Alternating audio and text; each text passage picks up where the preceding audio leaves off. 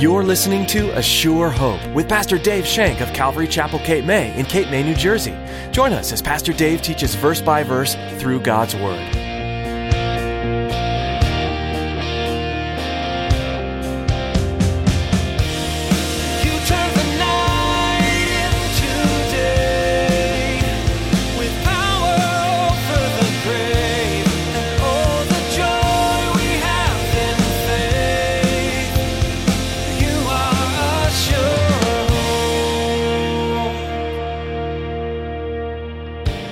Promise in there and you go, oh, that one's mine, I want it. But you know, the Bible is also filled with many commands from the Lord.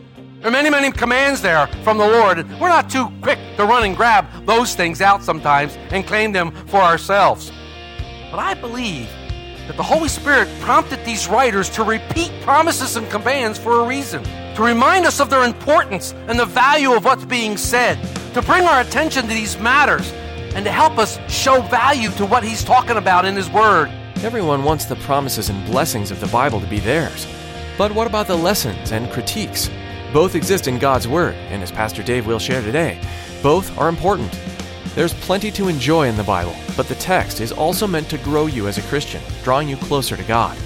And here's Pastor Dave in the book of Acts chapter 11, as he begins his message, Second Time's a Charm.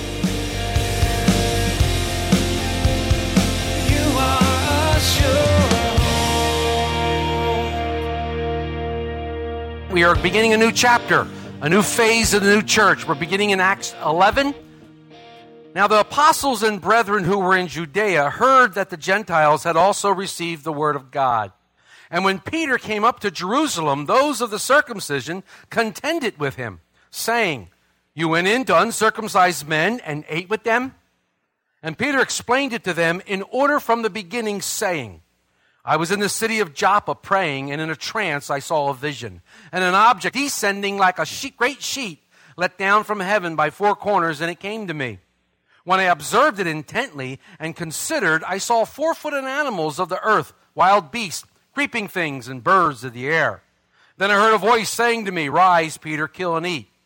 But I said, "Not so, Lord, for nothing common or unclean has at any time entered my mouth." But the voice answered me again from heaven, "What God has cleansed, you must not call common." Now this was done 3 times, and were all drawn up again into heaven. At that very moment, 3 men stood before the house where I was, having been sent to me from Caesarea. Then the Spirit told me to go with them, doubting nothing. Moreover, these 6 brethren accompanied me, and we entered the man's house. And he told us how he had seen an angel standing in his house and said to him, "Send men to Joppa and call for Simon, whose surname is Peter, who will tell you words by which you and your household will be saved." And as I began to speak, the Holy Spirit fell upon them, and as upon us at the beginning. Then I remembered the word of the Lord, how He said, "John indeed baptized you with water, but you shall be baptized with the Holy Spirit." If therefore God gave them the same gift as He gave us when we believed on the Lord Jesus Christ, who was I that I would withstand God? When they heard these things, they became silent, and they glorified God, saying, "And God has also granted to the Gentiles repentance to life." So let's begin today with a quiz. I like quizzes. How many of you ever heard this statement from your parents when you were growing up? How many times do I have to tell you? Now, parents, how many times have you said to your kids, "How many times do I have to tell you?" Yeah, okay. So I guess the next question has to be, how many times does the Lord have to say something to us before we either believe it, obey it, or both believe and obey it? Sometimes, in my instance, He has to say it a lot of times. He has to repeat it many times. But you know, the Bible is full of many wonderful promises from the Lord. And all of us want to glean those promises, and every one of you wants to claim those promises for themselves. You see a promise in there and you go, "Oh, that one's mine, I want it." But you know, the Bible is also filled with many commands from the Lord. There are many, many commands there from the Lord. We're not too quick to run and grab those things out sometimes and claim them for ourselves. But I believe that the Holy Spirit prompted these writers to repeat promises and commands for a reason, to remind us of their importance and the value of what's being said, to bring our attention to these matters, and to help us show value to what he's talking about in his word, and to help make the word of God more important in our lives. They're repeated to bring us into remembrance, and so that we can apply them to our lives during this time as we walk as a Christian. Even when Jesus taught, you remember, he would place emphasis on various words by beginning sentences with the words truly or truly, truly. In the old King James, it was verily, verily. It's been changed now in the New King James to most assuredly. And what that basically means is in truth, in great certainty, with great confidence. It appears no less than 25 times in the Gospel of John, those words, truly, truly. I think the Lord is trying to tell us something through these scriptures. I think we need to pay attention when we see these words. I had a biology teacher in high school when I first started. I went 6 weeks to Woodrow Wilson in Camden, New Jersey. And 6 weeks, this biology teacher was pretty cool. And every time he was going to come to a really, really important thing, we would know that, and we would get our pens ready, because he would be talking and go, now hold on tight, we're going around a corner.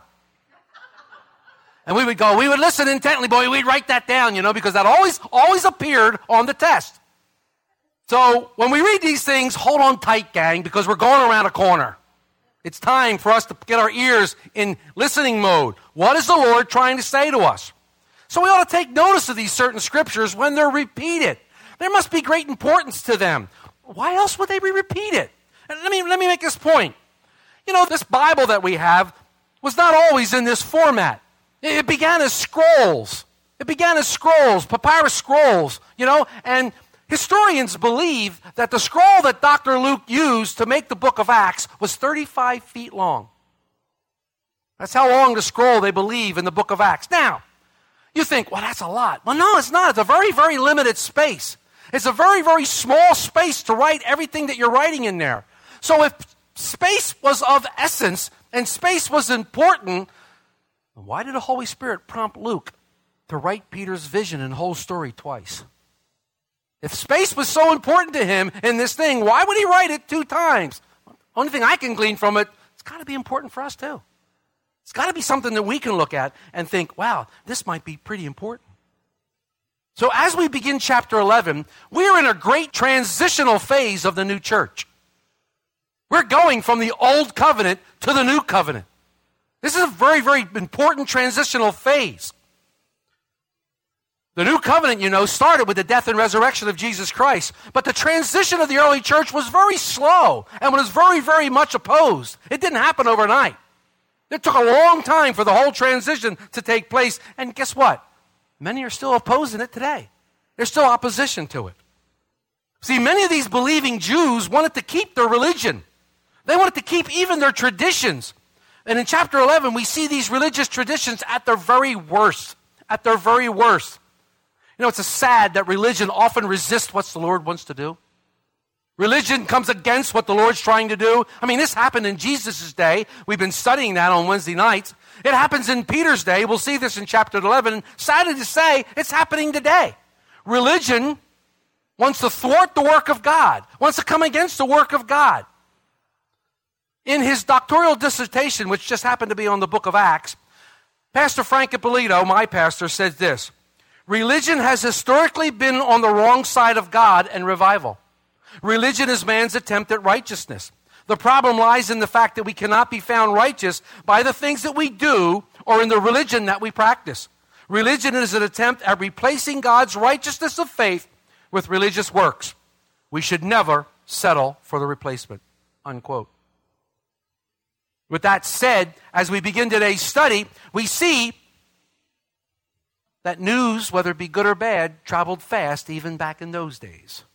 News traveled pretty fast. As we begin in Acts 11, verses 1 to 3, it says, now the apostles and the brethren who were in Judea heard that the Gentiles had also received the word of God. And when Peter came up to Jerusalem, those of the circumcision contended with him, saying, you went into uncircumcised men and ate with them. First off, let me tell you what I don't see here that bothers me. Let me tell you what is not in these scriptures. I don't see anywhere where these guys are saying, Peter, you preached the word to those guys and they received the Lord. Hallelujah. Praise God. What a wonderful thing. The gospel message went forth. I don't see that. No, they're contending with him because you went in and ate with Gentiles. They were more focused on who he did and what he did than the end result of salvation. How dare him going in to eat with Gentiles? Remember, these cultural and religious prejudices really went deep. They were instilled in the children from a very, very early age. Does this sound familiar? Many prejudices are instilled even today as the family sits around the dinner table. A word is spoken against someone, a slant on someone's character, a problem encountered at the local grocery store or the Wawa. Children hear these stories from their parents and they begin to get prejudiced. They begin to form opinions. This happened to me personally. One of the worst things I ever did in my life was coach Little League. You may be the coach, but every dad who's you're coaching their son is a better person than you for that sport. And they usually tell their kid that. And you wonder why the kids don't listen to you.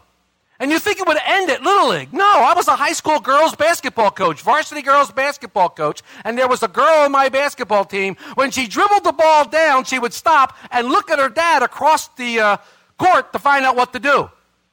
I'm going, yo, the coach is on this side. See, parents, we speak, and prejudices are formed.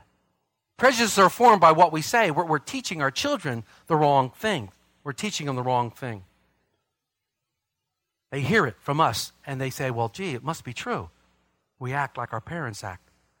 These brethren and these apostles who were gathered were not the least bit interested in the fact that Peter had preached the gospel to the Gentiles, nor were they even interested or excited that they had received the word of God. They were upset because he ate with them. You know, we've been studying on Wednesday nights with Jesus. When Jesus healed a man of the withered hand in the Sabbath, remember that study? There was no praise to God for the healing. They were more concerned that it was the Sabbath day that the healing took place than the actual healing himself. So things didn't seem to change that much. But this is what religion does. It places a veil between man and God so man cannot have access.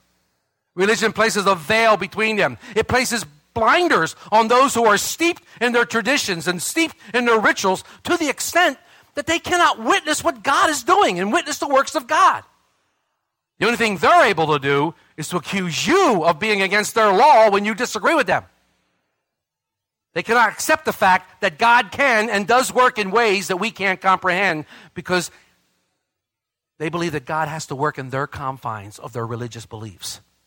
And they will tell you this is the only way God works. God doesn't work outside of these confines of religious beliefs. But the Gentiles' salvation was God's plan. It was God's plan all along.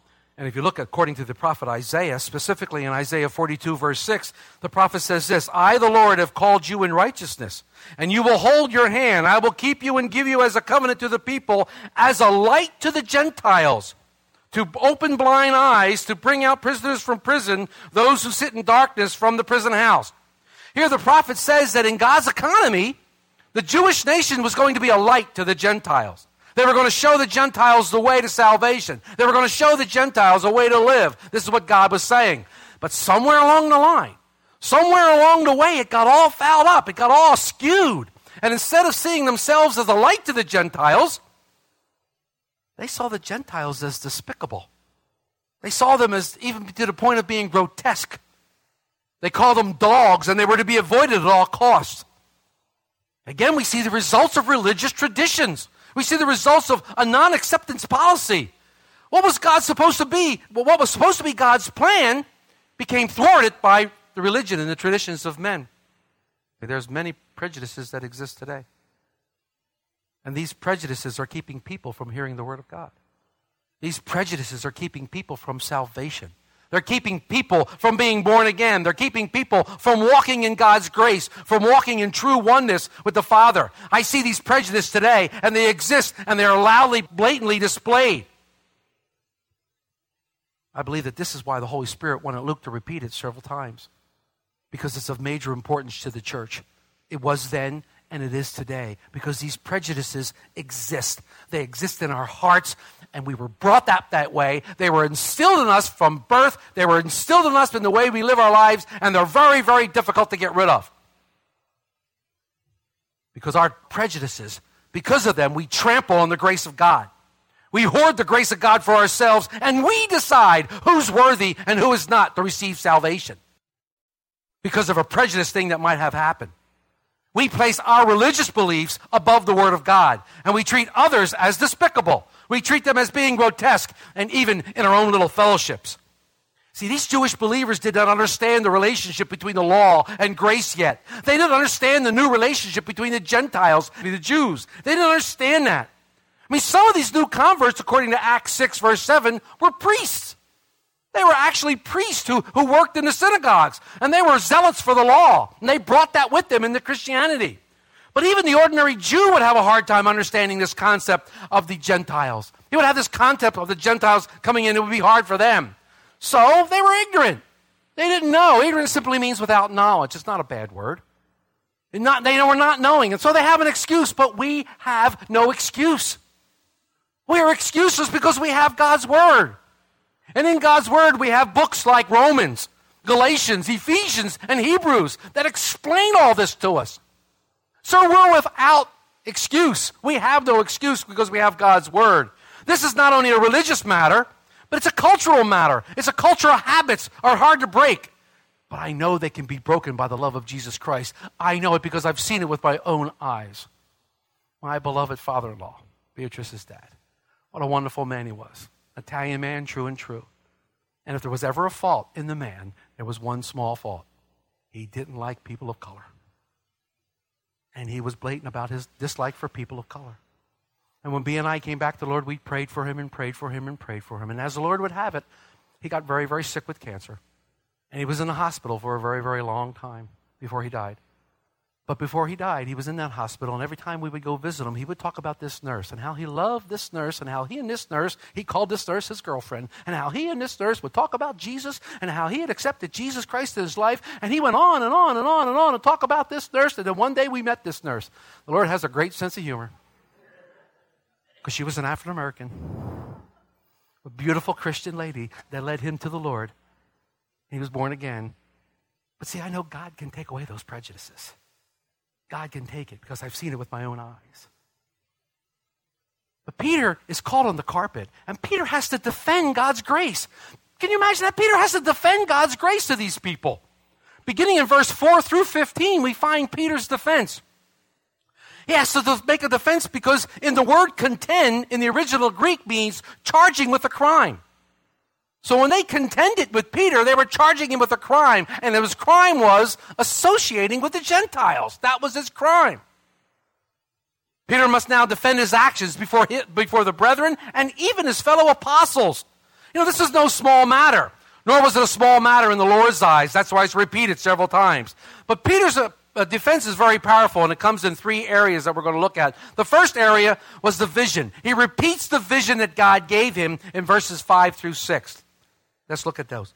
But Peter explained it to them in order from the beginning, saying, I was in the city of Joppa praying, and in a trance I saw a vision, an object descending like a great sheet, let down from heaven by four corners, and it came to me. When I observed it intently and considered, I saw four-footed animals of the earth, wild beasts, creeping things, birds of the air. And I hear a voice saying to me, Rise, Peter, kill and eat. But I said, Not so, Lord, for nothing common or unclean has at any time entered my mouth. But the voice answered me again from heaven, What God has cleansed, you must not call common. Now it was done 3 times, and then it was all drawn up into heaven. At that very moment, 3 men stood before the house where I was, having been sent to me from Caesarea. Interesting enough that these men that Peter's talking to, they trusted Peter. They had been with Peter for 3.5 years. They knew Peter. And Peter was giving them his personal account of what had happened. They knew that if anyone had any kind of orthodox views, it would be Peter. So they were wondering what happened here. Because remember, he even showed his orthodox views when the Lord said, Rise and eat. He said, Not so, Lord. I've never touched anything unclean or ate anything common. These men knew that it was highly, highly unlikely that Peter would take it upon himself to go to the Gentiles. It was highly unlikely that he would do that. They knew that. So Peter recounts these events. Again, I would like to draw you to the attention that even the Lord had a place on Peter's heart. The Lord didn't show Peter this vision one time. He didn't tell him to rise and eat one time. He had to tell him 3 times. He had to tell Peter 3 times that this was happening. Do you think he got Peter's attention? Well, we know he did. We know that Peter tried to put pieces together, thinking it was all about dietary laws. And then piece by piece, as Peter followed the Lord and followed the Holy Spirit, the whole vision came together. The whole vision came and he saw it. I'm really glad Peter did. But I believe this Holy Spirit now is speaking loud and clear to the church today. Don't forget this passage. He says, don't ever call anything that the Father has cleansed common or unclean. I believe that's the message. Isaiah the prophet again writes in chapter 61, verse 10, I will greatly rejoice in the Lord.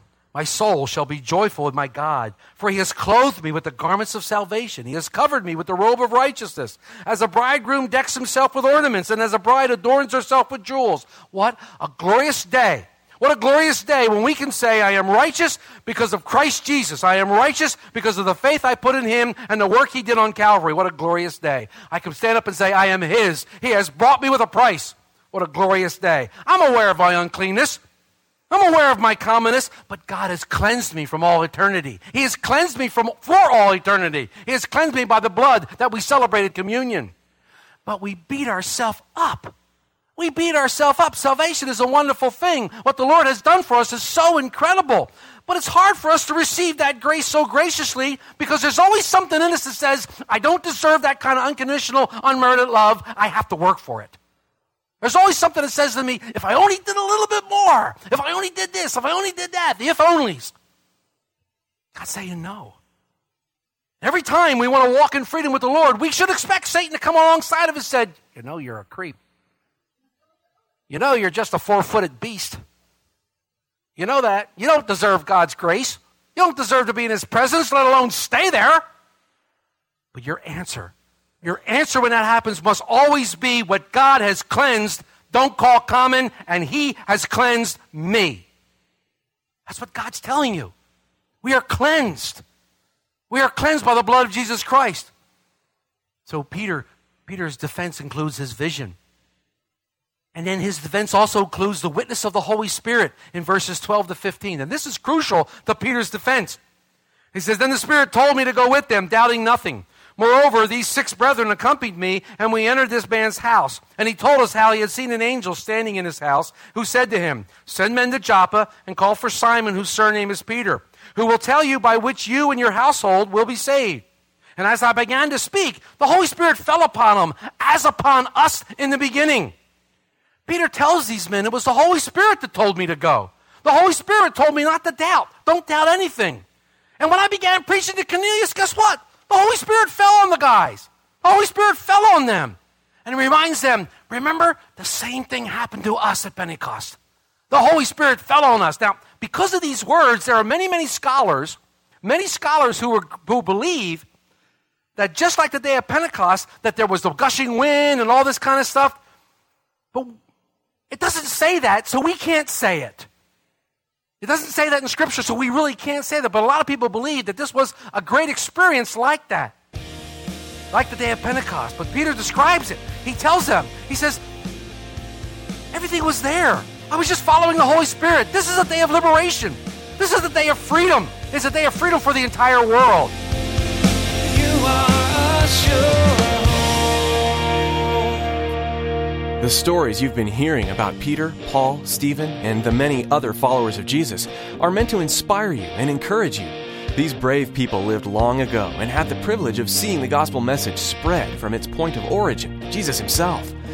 Their testimony and diligence in spreading the good news of hope and new life changed hearts and saved countless people, and continues on even today through the writings in Acts and the rest of the New Testament. However, the lives you were studying weren't without trial. Each disciple of Jesus faced persecution in some form, yet it never swayed them to abandon their faith.